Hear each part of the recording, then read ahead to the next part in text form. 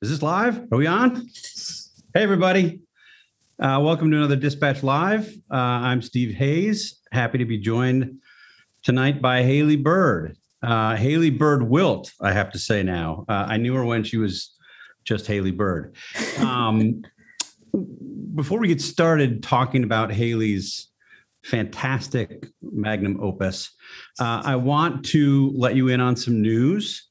We've had requests from our membership for quite a while that we make the Dispatch Live available as a members-only podcast, which would allow you to stream it in a podcast setting without the video.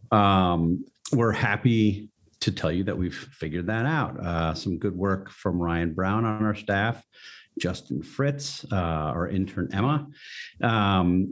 To add Dispatch Live as a podcast in your podcast feed, follow the directions in the email with the details about today's Dispatch Live. We sent that yesterday. It has all the details if you still got that email. We tried to make it simple. Even I understood it, so it must have been pretty simple. But let us know if you have any questions about that. Hit us at members@thedispatch.com. We'd be happy to answer any questions, and you can start getting these directly in your podcast feed if you miss them when we do this at night. Couple quick notes. The Members Only podcast is currently available on Apple Podcasts, Google Podcasts, and Overcast. And in order to get Dispatch Live published as a podcast, we have to take the audio right from this YouTube stream. That'll take a couple hours to edit and make sure the quality is, the audio is high quality.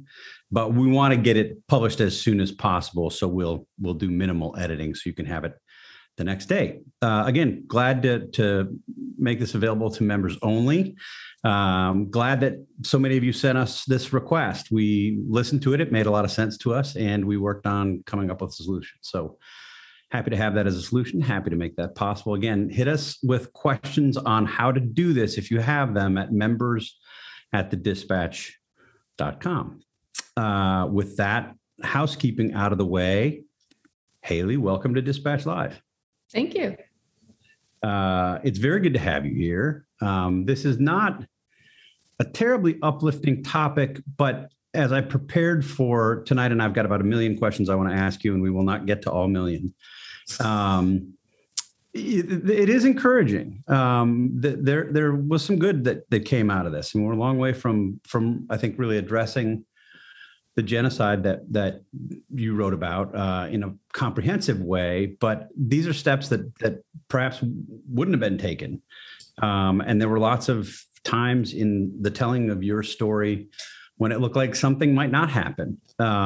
So I want to start really, really big picture, if I can, and ask some, what probably will sound like fairly basic questions, but I think for people who aren't paying attention to every twist and turn of this story and what's been happening, they might be useful. We'll move on from those pretty quickly and get to some more detailed questions about your piece and your reporting. But maybe the best place to start is to just ask you, who are the Uyghurs? They're a Turkic, mostly Muslim ethnic group in a northwest region of China. And there's about 12 million of them. The region has, I believe, switched hands from the Soviet Union to China at one point. But for hundreds of years, I've actually been reading a history book about the region. But various Chinese government leaders have sort of tried to make the region more Chinese. And that has involved bringing in ethnic Han Chinese people to live there. That has involved encouraging marriages between ethnic minorities and the ethnic majority. That has involved ethnic discrimination by officials. And I really do recommend for Dispatch members, our readers, to read a book by Nuri Turkel called No Escape that really dives into what's happening in Xinjiang and what the genocide has been like. I think a lot of Americans sort of lack the context of just how totalitarian the Chinese government is. Like, we know in theory, but when you read a book about if a woman gets pregnant before a certain number, I believe 3 years is what Nuri wrote in his book, they're forced to have an abortion. That was happening before the genocide. And a book that sort of opened my eyes also that I would recommend. I actually read it in high school, and David, Nancy French, David's wife, helped write it, is by Bob Fu, God's Double Agent. You hear a lot about Chinese students don't learn about Tiananmen Square and about human rights abuses in China. I didn't learn about those things in high school here in America. And, reading books like that just really emphasizes how totalitarian and evil the regime there is. And so, that is sort of in a nutshell, the situation. If you want to get a little bit more in detail, since the U.S. government said in its genocide determination last year that since 2014, the Chinese government has forcibly detained more than 1 million Uyghur Muslims, including also a few other ethnic minority groups, Kazakhs, Kyrgyz, a few others as well from that region. People have testified about being raped and tortured in the camps. And of course, there is this problem of forced labor. It is a massive setup. The Chinese government, they have not only been creating factories in Xinjiang for detainees in the camps to work at, but they have also been shipping detainees or Uyghurs out of the region after they graduate from re-education, or even just people who haven't been in the camps are pressured to go work in other parts of China. And that's also sort of goes back to this hundreds of years of making these people more Chinese. Like if you expose them to other parts of China or you force them to work in other parts of China, you're not going to have women of childbearing age in Xinjiang. And that's another component of this also, is just a massive effort to forcibly sterilize women in Xinjiang. And it has really slashed birth rates a lot. There's an Associated Press story that sort of dives into that, I believe from 2019, maybe 2020, that sort of gets a little more detail in that. It's hard. I mean, one of the things I was so struck by in your reporting, you almost have to look for this information, right? I mean, if you're the average news consumer, there's not a ton of reporting on this. It'll flash across the front page of the New York Times or the Washington Post every now and again. Doesn't get a ton of attention on television news. There are longer places in magazine journalism, places that take a deep dive. Why is it that it doesn't get more attention in the mainstream press? I think there's a willful blindness to it. And we've seen that with a lot of entrepreneurs. And I mentioned it in the story is Elon Musk, for example, opened up a Tesla showroom in Xinjiang, I believe earlier this year. And he hasn't said anything about the genocide. You have other people like Chamath Palihapitiya. He said nobody cares about the Uyghurs. He said that on a podcast. And it's almost, and we get into this in the story, this is people are really deeply connected here economically. And that is partly why. And I do want to give credit. The New York Times, Washington Post, also BuzzFeed News. They have done incredible investigative journalism, just confirming all of this. Right.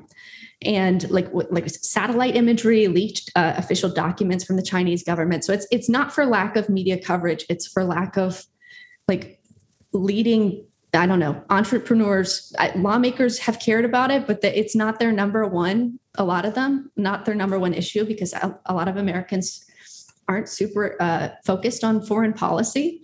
And it's not an easy answer. It's not an easy fix. And that makes it tough too, right? Right. It's a difficult fix. Yeah. The more attention it gets, the harder the problem seems, the more intractable the problem seems. If you look at the coverage that we have had, and you're right, there've been some really unbelievable investigative work. They stand out because they are so rare. It's hard to get information.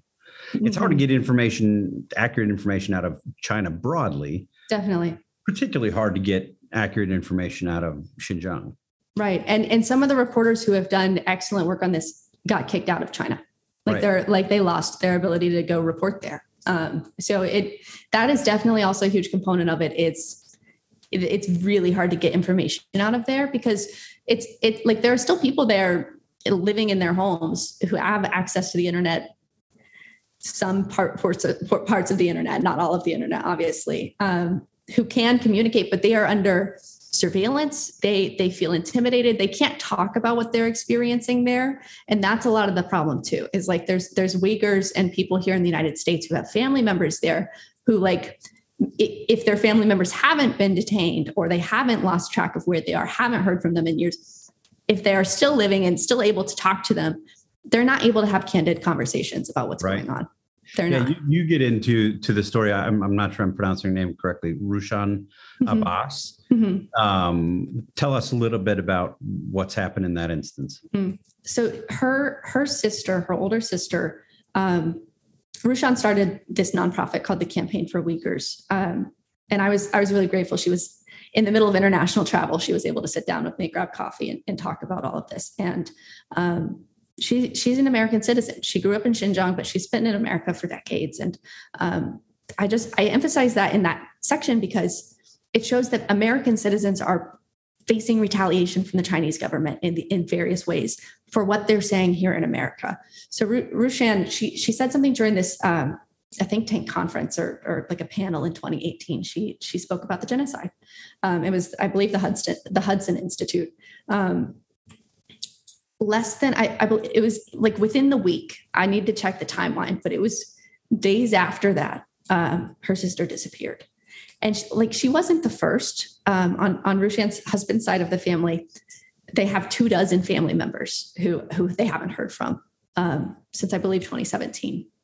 They don't know where they are. They assume they're in the camps. They might have been forced to go work somewhere else in China. They don't really know, but it's terrible. And there's people here in the United States, hundreds of people, and I get into this later in the story, who have escaped or who are trying to avoid going somewhere where they won't be as safe as the United States, who are stuck in like bureaucratic limbo. So we're not, in America, we're not supporting them enough. We're not giving them enough assurances. People that we have said are victims of genocide, we are not prioritizing them either as people seeking asylum or as refugees. But part of what Rushan and her organization does is advocate for Uyghurs, for the other ethnic minorities in Xinjiang. And they helped sort of fight for this forced labor bill to pass. And that's the section we'll be publishing tomorrow on the website. Recently, they've been working in other countries to try to force action in similar in Europe and in other places to get other countries to sort of stand up and stop importing slave labor products. Yeah, I'm very eager to end our conversation with your assessment of how that's going, because you report that you hope that this is a model. The advocates hope that this will be a model, and it sounds like there's something of a mixed picture, at least as we look forward. Let me start on this legislation specifically. What's the genesis of the legislation? Where did it come from? Who were the main players, and what were they thinking when they first came up with this? Mm-hmm. So I'm glad you asked that. And part of why I appreciated sort of you gave a lot of bandwidth to publish a huge story, just in terms of length. Can we just set, how many words was this? It was 20,000 words, which I will say, I thought it would be 5,000 when I went into it. And I was like, maybe I should do more. And it just kept growing. I think we talked about 6 at the outside. Right. What's funny is I could still write. But it was good. I could still write a lot more. It's almost a 2-year effort. So it sort of tracks that. But anyway, back to your original question. Part of why I appreciated just the editorial freedom that the Dispatch provides is I was able to sort of recognize a lot of these congressional aides by name. And part of reporting this story is these people worked really hard to make this happen. This is something that they are all universally really proud of having been involved in. Like people who have worked in Congress for decades, like this is like their bill. That they are really grateful to have had the opportunity and to have had the influence to help pass it. Anyway, Scott Flipsy is the guy who sort of came up with this, and I heard that from various sources. He is a longtime human rights policy aide. He works on the China Congressional Executive Commission on China, and it sort of came about. I talked to Nuri Turkel, and he told me sort of the backstory of this, but he remembers having sort of been on the sideline of events with Scott. And it was as they were working on a different Uyghur response bill. It was a different bill, the Uyghur Human Rights Policy Act, something I would have to check the full title again, which was more focused on sanctions. It was more of a typical human rights bill. But at that time, Scott was sort of thinking, like, what more can we be doing? And the policy details are tough. Like, this bill disrupts hundreds of billions of dollars in trade. And if you look at the fine print, it gives the American government really strong tools to decouple with China, not just in Xinjiang, but in broader China, because other parts of China are receiving inputs in various industries from Xinjiang or from other places that have had these forced labor transfers. So it's really far reaching. And some people were sort of uncomfortable because it did touch the world of trade policy a little more. And so anyway, Scott had been sort of talking about how do we do this? And then came this October 2019 hearing that the Congressional Executive Commission on China had about forced labor in Xinjiang. And they talked there's a point in the hearing, I mentioned it sort of at the beginning of the story, but you can go back and listen to it. Jonathan Stivers, who was staff director of the CECC, you can see him on C-SPAN seated behind Congressman McGovern. And he sort of mentioned, they were like discussing, should we ask this question? And McGovern asks the panel, you can tell he's frustrated when he asks this. Who's Congressman McGovern? Where's he from? Democrat, Republican? He is a Democrat from Massachusetts. He is the chairman of the Rules Committee. And at the time, I believe he was the chair. Yeah, he was chair of the CECC at the time. And now I'm pretty sure he's co-chair. Is this whole thing. And you can tell at this point in the hearing, it's like halfway through, he just asks, should we ban all imports from Xinjiang? And when you watch it, the panelists are sort of like, one of them says, oh, like that will be like, that'll have far reaching impacts, but the other people are like, yes. And one of the most, clear answers came from Adrian Zenz, who is a German researcher who really has done really important work, sort of unveiling this genocide. And he said something like that would send like the strongest message to Beijing than anything else, because and later in the story, McGovern says this was a consequence the Chinese government wasn't expecting. And everyone who talked to me for this is really hoping that other countries do follow suit, that they do take an example from this, because, it might not be as powerful if it's just the United States doing it. But if you sort of have a really strong coalition rooting out forced labor from supply chains, it hits the Chinese government hard in a time when they're already struggling with their economy. Like it's a sensitive topic right now for them. Yeah. Anyway, that's sort of how it started. And after that, Go ahead. After that, the CEC staff, McGovern sort of gave them the thumbs up. Like they sort of finalized this, and they put together a comprehensive report on forced labor in the region, and they finalized the legislation to introduce it. Yeah. And what kind of products is this likely to affect? I mean, you've got this line in the story somewhere near the beginning where you say you probably own products made by forced labor in Xinjiang. Mm-hmm. It's really widespread, and definitely textiles. I believe it's 1/5 of the world's cotton supply comes from Xinjiang. Sorry, I need some water. It's also solar panel components. I saw an estimate that was nearly half of the world's polysilicon supply comes from there. So it's just deeply like entwined in our supply chains. But it's not just that. Like it's a lot of other components too. Like there was a sugar manufacturing facility, sugar processing facility that had allegations of forced labor. It's really and there was a story just this week. I believe it's The Intercept. I would need to check again, but they reported it's in like construction materials. Like they're using slave labor to produce components that are coming here to the United States that people are using to construct buildings or things like that. And then there was another one. But I can't remember. New York. It was car like critical minerals for electric vehicles, which is sort of has been reported before, but this one went into a lot more detail. It was the New York Times, I believe, yesterday. It's really widespread, and I hope I got it across in the story that this won't solve it entirely. because it's hard to detect. There was another one that you just wouldn't, like a seafood processing plant had received a forced labor transfer of Uyghurs who were forced to go to that region to work there. And it's really interesting watching, there are sanctions compliance companies that do this work. And the Chinese government was not super smart about it when they were starting these forced labor transfers, because the companies that were involved would do public announcements of, look at this charitable thing we're doing. We're bringing in these ethnic minorities to come work for us. And it basically we're involved in forced labor. But it's in Mandarin. And so companies have to be able to have the resources to like either translate that or find the news sources. And so there's companies, there's one called Caron that actually reported that one about the seafood facility, but they find all of that material, publicly available material, and track down places where it's really likely that forced labor is happening.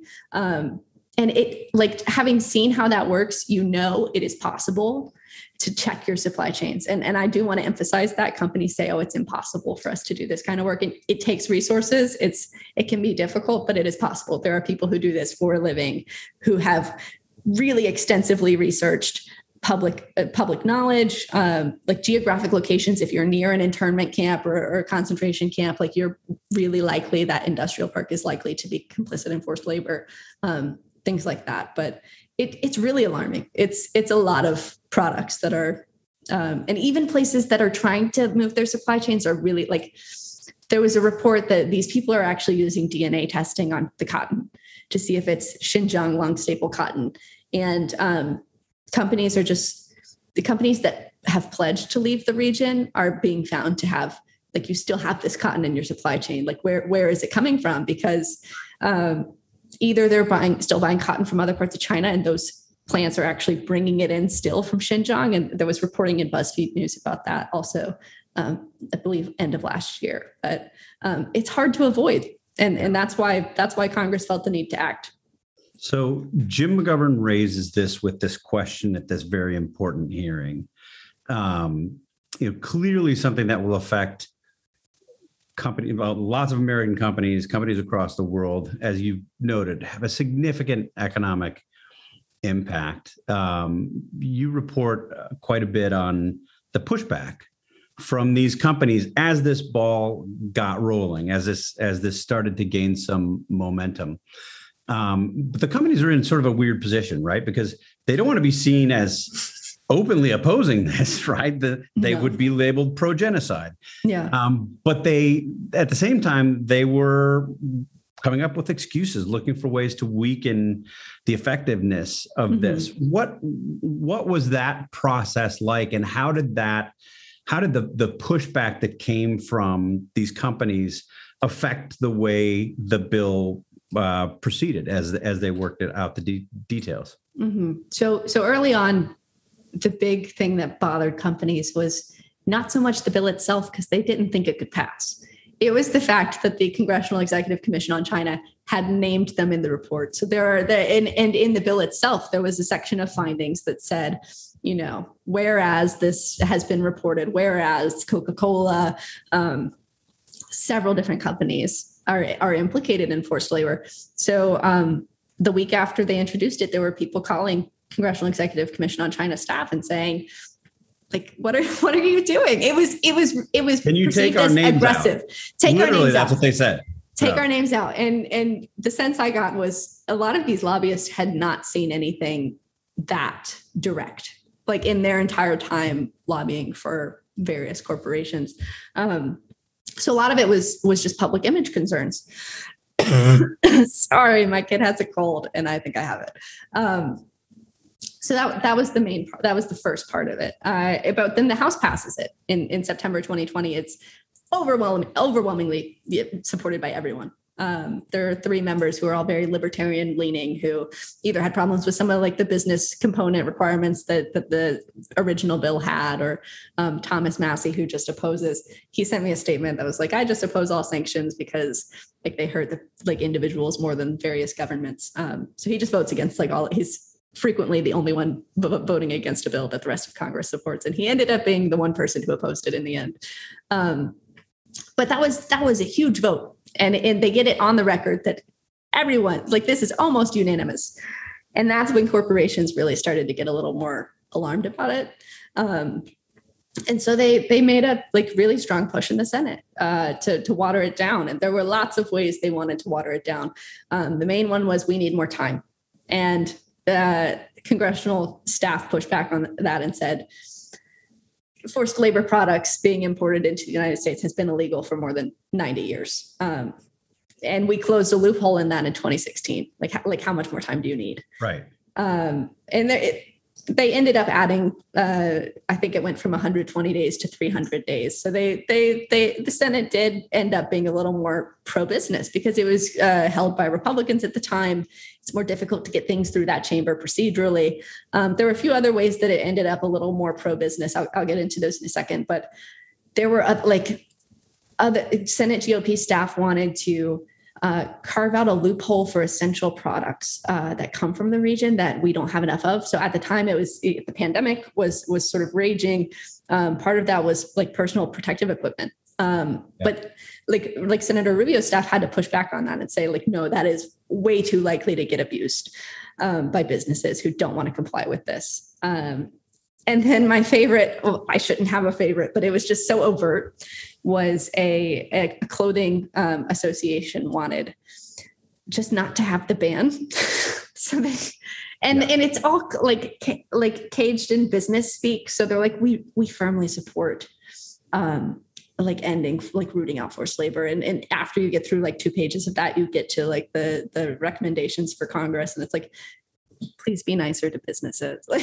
That's basically what it was. And they sort of made the case, we should just ask the administration to make a strategy, an enforcement strategy for forced labor related to Xinjiang, and not actually have this presumption of forced labor for the region. So there were things like that, and it ended up being tweaked, but the core component, the main goal of the bill it remained intact because Rubio's team was sort of able to effectively argue against it. And there was so much support in Congress. And he pushed hard. Marco Rubio in the Senate, Republican senator from Florida, pushed hard on this again and again, and sort of didn't waver. A lot of behind the scenes things that were reported at the time, but maybe didn't get the kind of attention they deserved until your piece, I would say. There were also, the politics and the calendar complicated this process too, because this started in a different Congress with different composition and a different administration. How did that affect the process of sort of getting this across the finish line? And were there concerns with those changes in power that this might just fall by the wayside? So early on, people were hoping it would move faster when Democrats had taken the Senate, when there was a Democratic president, because the holdup at that point had been Republican senators and the sort of the business community. Senator Rubio and Senator Jeff Merkley, who's an Oregon Democrat, they reintroduced the bill in January 2021. And in the months after that, it became sort of clear that this was still going to be a fight. Not only were corporations still pushing against it, and they still are today, like in terms of the implementation of it, they're still trying to water it down.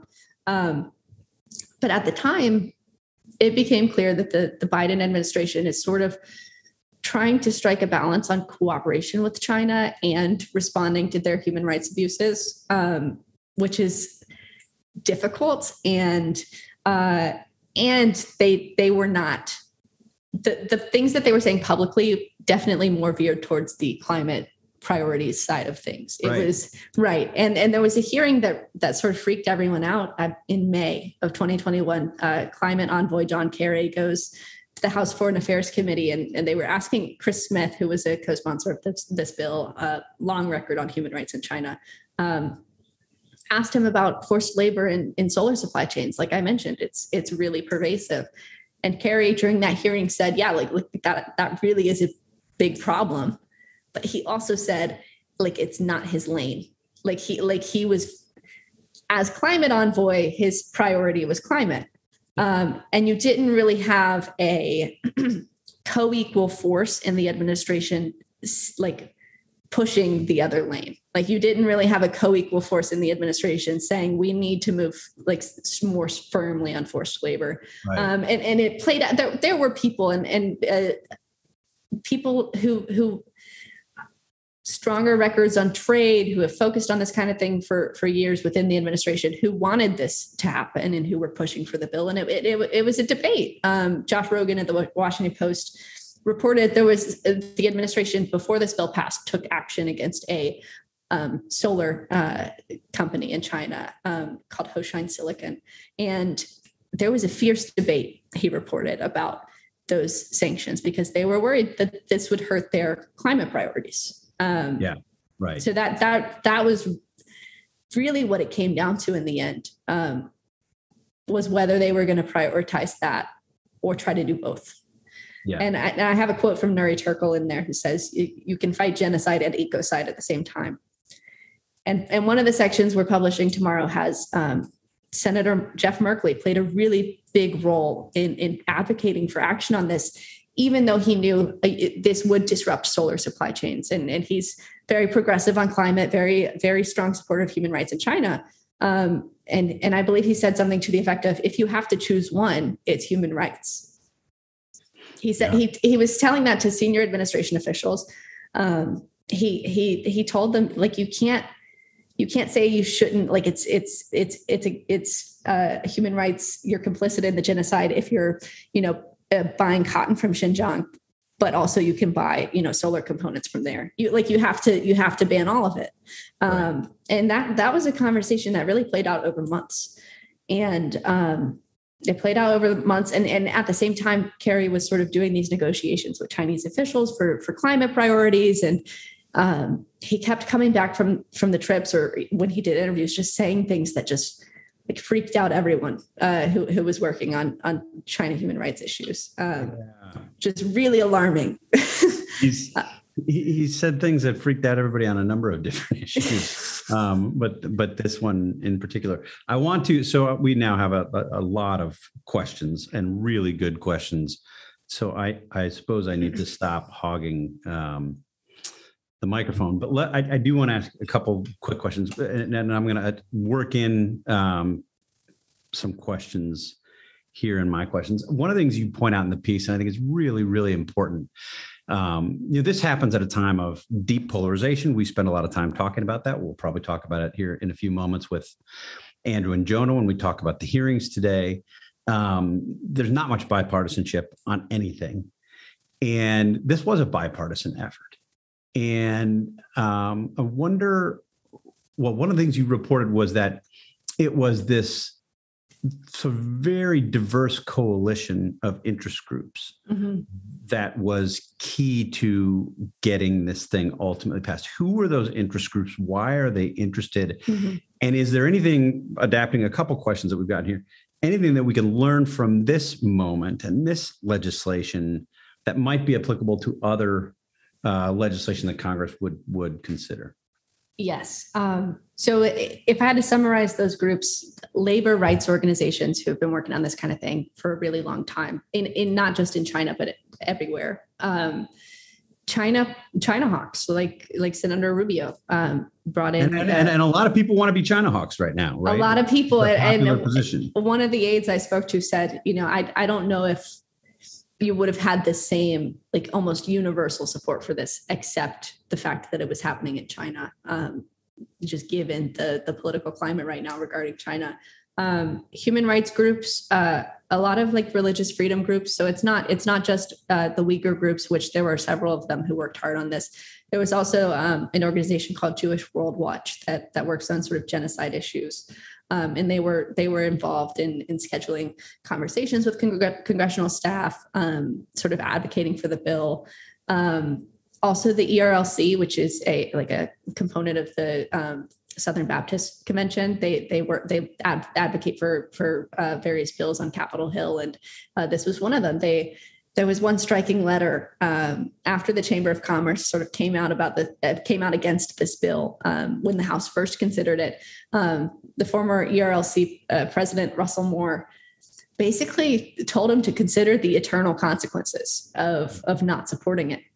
He told him to consider, the ultimate moral accountability that will come before a God who considers, a human life as infinitely precious. And so that was sort of the work that was going on regarding this bill. And you ask what they learned from it. And Rushan Abbas, she told me, part of it is you have to make it really personal. And I'm actually going to try to find the quote because it was powerful. But so part of it was you have to put the human face to what's going on. And that's what she was doing. That's what victims of the genocide were doing.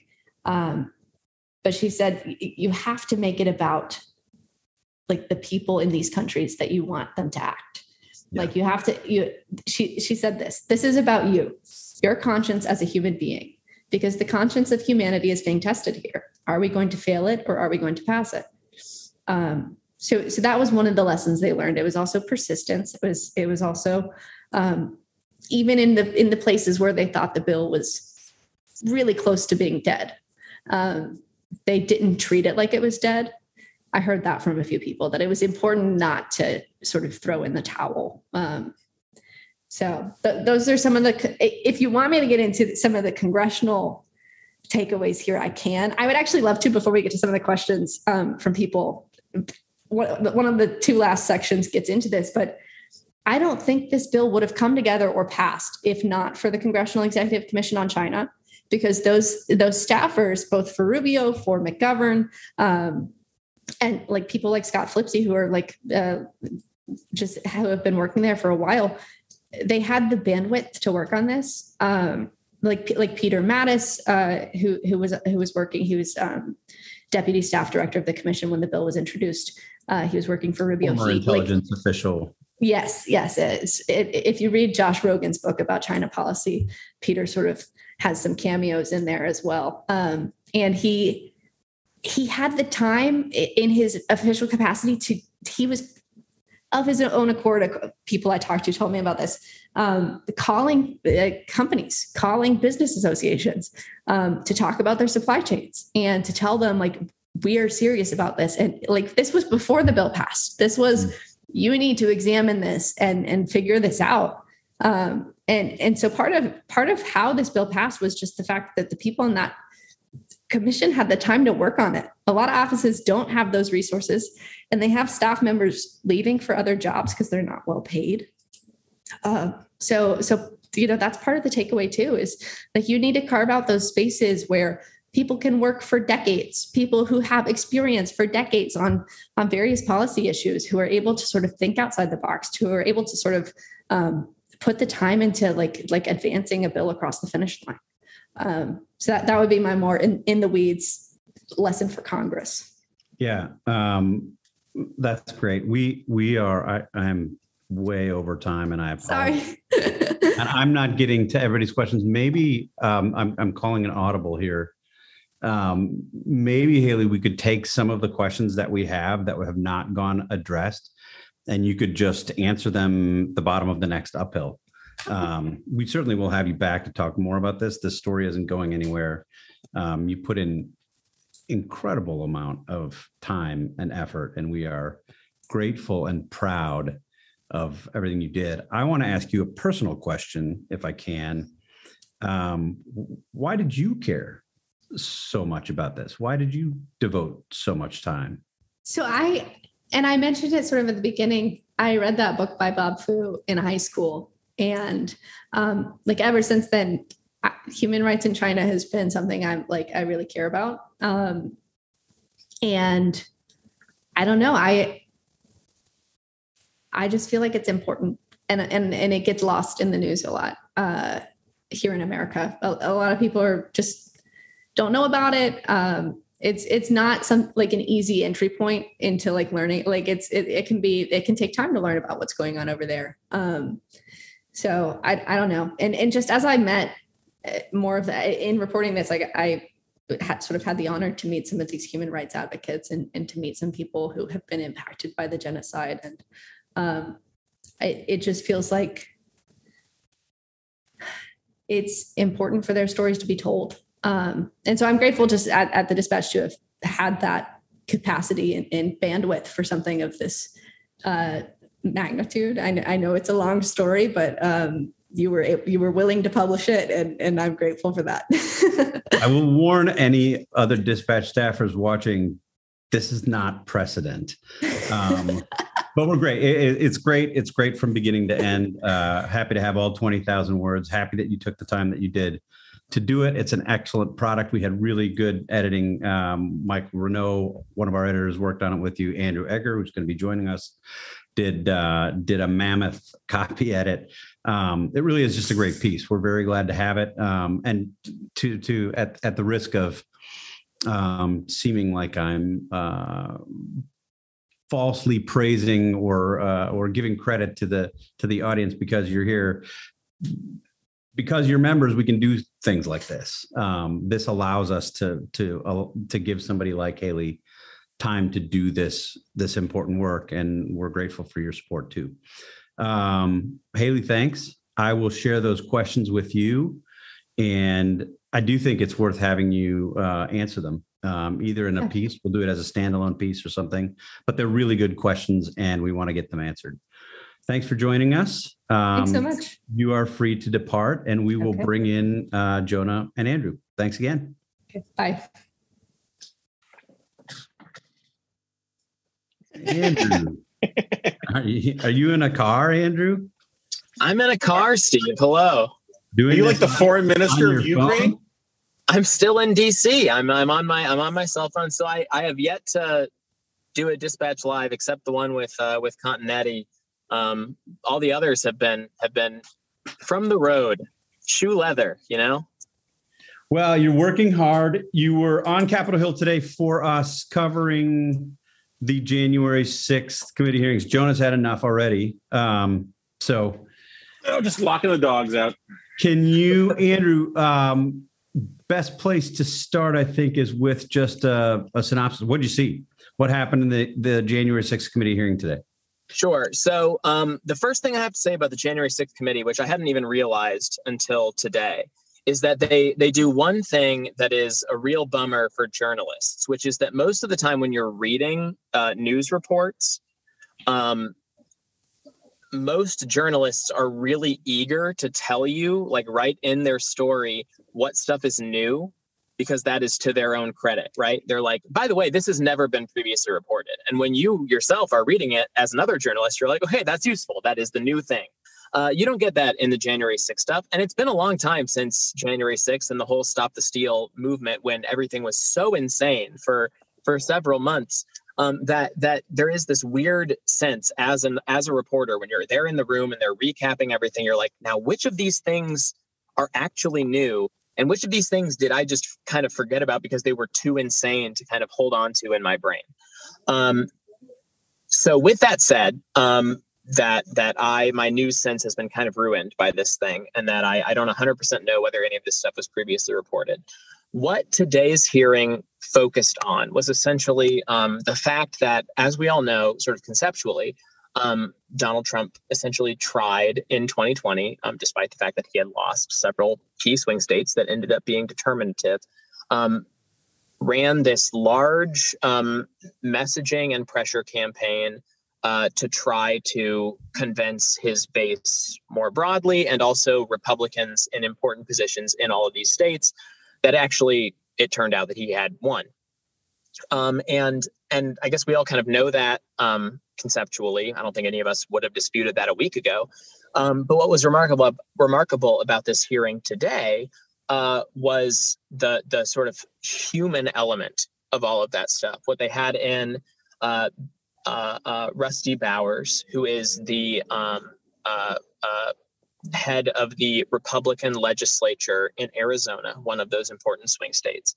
They had in Brad Raffensperger and Gabe Sterling, who were two, I'm so sorry about this ambulance that's about to drive by me. Brad Raffensperger and Gabe Sterling, who were two critical Republican members of the Secretary of State's office. Brad Raffensperger is Secretary of State of Georgia. Gabe Sterling worked in his office. And then they had a worker who was a just kind of previously not an important kind of person at all, who's I'm so sorry, I'm forgetting her name now. Shay something, who was a Fulton County right? Yeah, I'm so sorry. Yes, Shay Moss. Yes, that's right. Fulton County, just elections official, just kind of a kind of rank and file person. Fulton County, Georgia, during the election, who became kind of notorious in MAGA Stop the Steal circles because, according to Donald Trump, according to Rudy Giuliani and some of these people, she was a nefarious figure who had, committed villainous acts of election stealing, essentially. So essentially, we heard from all of these people just kind of one element after another of just kind of how hard it was as officials, as people kind of embedded at one point or another in the election counting infrastructure, especially given just kind of the lengthy process that counting all of those ballots was in 2020 because of the pandemic. Yeah. Just how there was actually a remarkable amount of kind of courage and strength of character required just to do kind of the basics of their jobs. Yeah. And particularly this part goes for Bowers and Raffensperger and Sterling because these people were all fellow Republican elected officials who received kind of personal, direct, one-on-one pressure from Donald Trump at some point in the whole proceeding to put the thumb on the scale in one way or another and hand over the election to him. And a lot of this part was stuff that we already knew, right? I mean, we, especially as far as Raffensperger is concerned, he's kind of notorious for in the wake of the 2020 election, kind of waging a counter messaging offensive against Donald Trump and kind of going point by point on social media and in press conferences and refuting a lot of his like stolen election allegations and things like that. And then, of course, the big thing was that somebody in his office ended up leaking an hour-long phone call where President Trump had just kind of wheedled and badgered and kind of threatened and cajoled him for just over and over and over again. Now, look, you and I both know that I actually won this state by, 400,000 votes or something like that. And I only need you to come up with 11,000. Just find me those 11,000 votes. And it's so obvious that you could just deliver them to me. You could just hand them over to me if you wanted to. Everyone will love you. If you do, it'll, what are you even worried about? You'll be a hero. And it might not go so good for you if you don't. And I mean, I covered I remember the call when it came out. I listened to the whole thing at the time. I think I wrote about it at the time. It is really remarkable. I mean, it's amazing. Just listening to those clips again today it is just amazing to hear it sort of in real time as it played out. Jonah, let me bring you in here.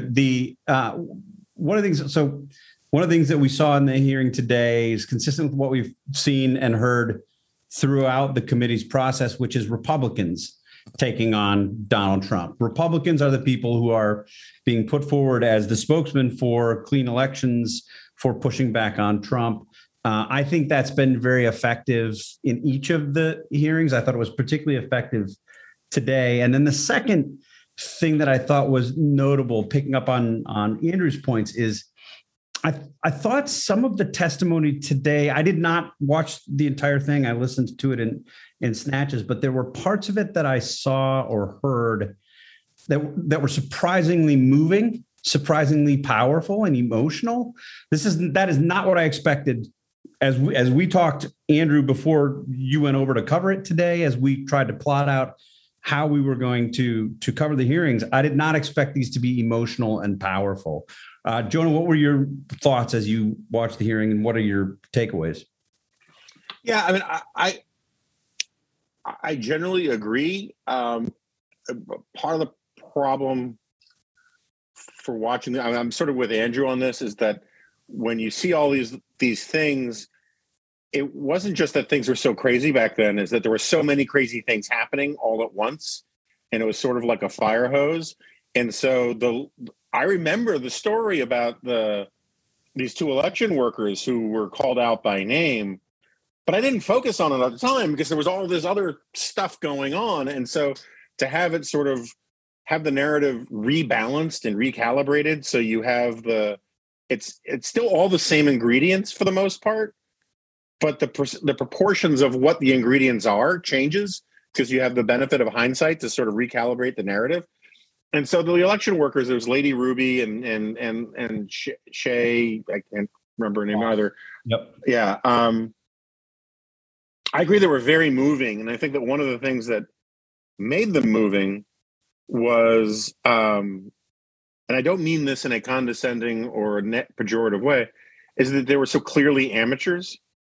These were just not people who had spent a lot of their lives talking in front of cameras or audiences, that they were in fact sort of out of central casting as like fundamentally fundamentally just decent Black ladies who care a lot about voting and democracy and civic responsibility. And so sometimes when like Lady Ruby got a little grandiose in her stuff, you're like, she gets a pass because like this is someone plucked out at random. And I think that's one of the things that made it effective. I have to say that it's not a big thing, but I thought it was, maybe it's because I'm sort of geeky about the sort of intellectual strains in this stuff.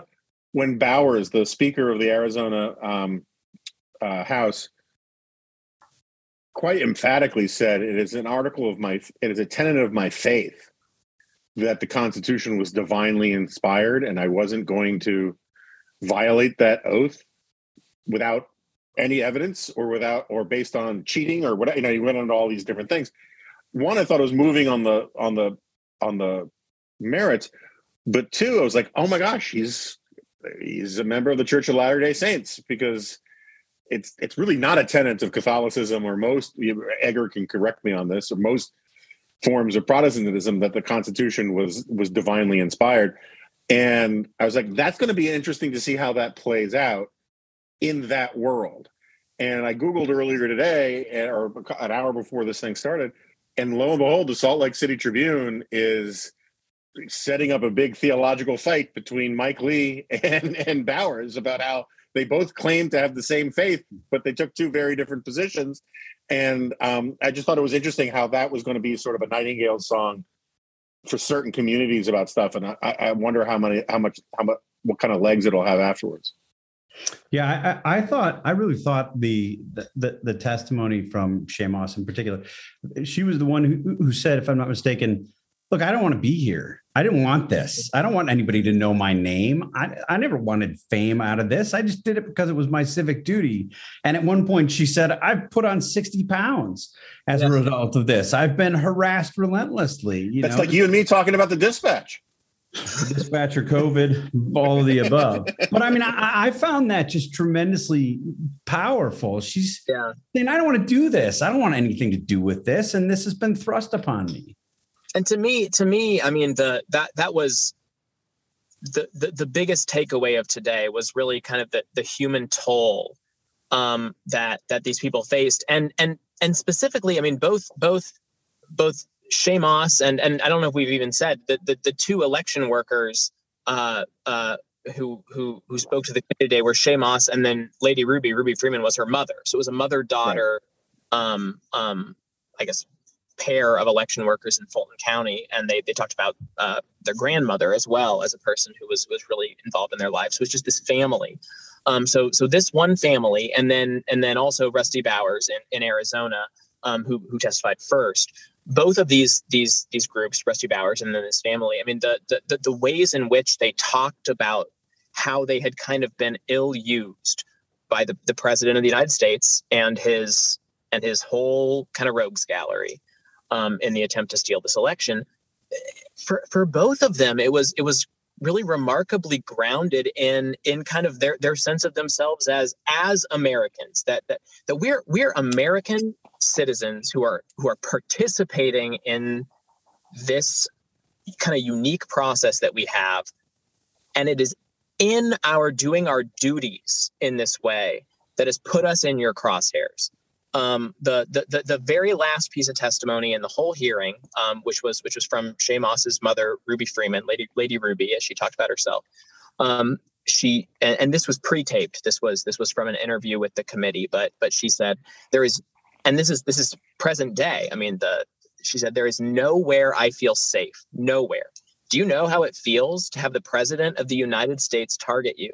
The president of the United States is supposed to represent every American, not to target one, but he targeted me, a small business owner, a mother, a proud American citizen who stood up to help Fulton County run an election in the middle of a pandemic.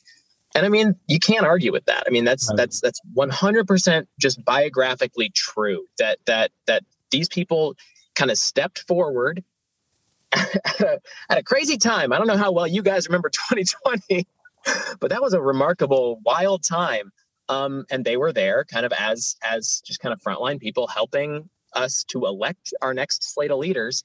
And that in their actions in doing that, they became targets. And I also wanted to read Rusty Bowers' comparable testimony, which was much earlier in the day, but he read off, and again, he's the majority leader of the Arizona House, Republican lawmaker in charge of a Republican body, but who partially, like we said, because of his Mormon faith in kind of the divine inspiration of the United States Constitution, really was recalcitrant and reticent against going along with Giuliani and Trump. He talked at a couple of points in time about how they basically said, well, just do what we want, and then the courts will sort it out. It's not your deal. You just kind of help us out here, and then it'll go to the courts. And he really just kind of recoiled from that, because he's like, well, I also have a duty here. Right.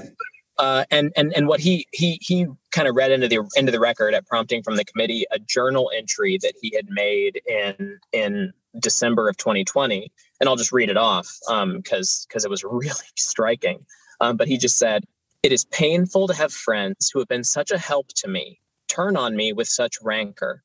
I may, in the eyes of men, not hold correct opinions or act according to their visions or convictions, but I do not take this current situation in a light manner, a fearful manner, or a vengeful manner. I do not want to be a winner by cheating. I will not play with laws I swore allegiance to, with any contrived desire towards deflection of my deep foundational desire to follow God's will as I believe he led my conscience to embrace. How else will I ever approach him in the wilderness of life, knowing that I ask this guidance only to show myself a coward in defending the course he led me to take?"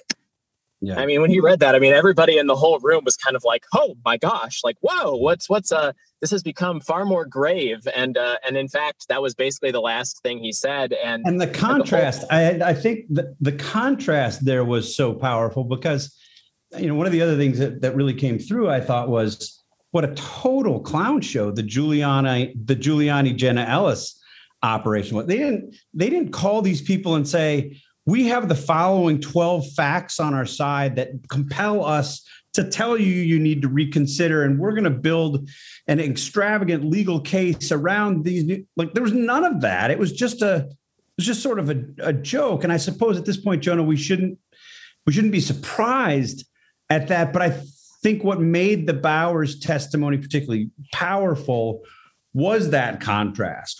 This was just such a clown show, and then you have these people, taking this so seriously. Yeah, and also, it's easy, particularly for, not to break the fourth wall here, but for the three of us who had spent much of the last 5 years making fun of, looking down our noses at people who had been clowning themselves in all sorts of ways in the name of Trumpism. It was a little easy. I think it was a little easier for us to spot that kind of thing when we saw it with Giuliani during the recount. Plus, we were just paying hyper attention to the facts. We were running fact checks all the time. But if you're a politician in Arizona, where everybody loves Trump and wants Trump to win, and all of the people that you're taking your cues from are like, let's do this, let's win one for the Gipper. Kind of, well, not the Gipper, but let's win one for the team. It actually, I could almost hear certain personalities at Fox rolling their eyes at the grandiosity of his journal entry.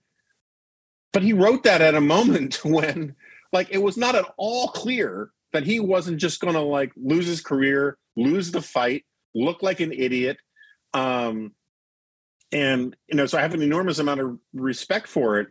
And look, the melting hair shoe polish coming out of Giuliani's head made it a little recognizable at the time about his clownishness. But and even the Four Seasons press conference. But even so, there was a sense back then that all the right people on our team are in favor of following Trump's strategy, because even as these hearings have demonstrated, the quote unquote team normal, their definition of normal was say stuff in private, but not in public. There are just very few people within the party pushing back. And so like Giuliani and Sidney Powell and all these people had the blessings of the president. And, Mike Pence wasn't saying anything until January 6th. And neither was anybody else in any serious position except for Ravensburger and Sterling. These are not people that, household Republicans, are not household names among Republicans who like sway opinion. So it was a much more courageous thing than it might seem in retrospect, even though it does seem pretty courageous, in retrospect. I think that's right. We are past time by 2 minutes. We're trying to keep these to an hour. I apologize. I did a crummy job of navigating the questions. We had way too many questions that didn't go responded to. Can I ask one point of information, and will you take this time against me later? Sure. So, Edgar, you claim to be in DC. That's correct. I that is my claim. Okay, so I am in DC as well. That is the window behind me. It's total darkness. The window behind you still has blue sky in it. What's up with that? I'm guessing that's actually a color correction thing on my phone. There's more light ahead of me, as maybe you can. It's probably headlights actually that are reflecting. That sounds metaphorical.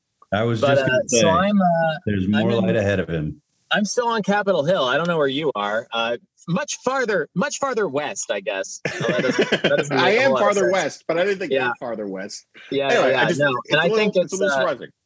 Yeah. No, I'm right in front of the Heritage Foundation as it happens, in my little vehicle. So maybe it's the glow of the Eye of Mordor.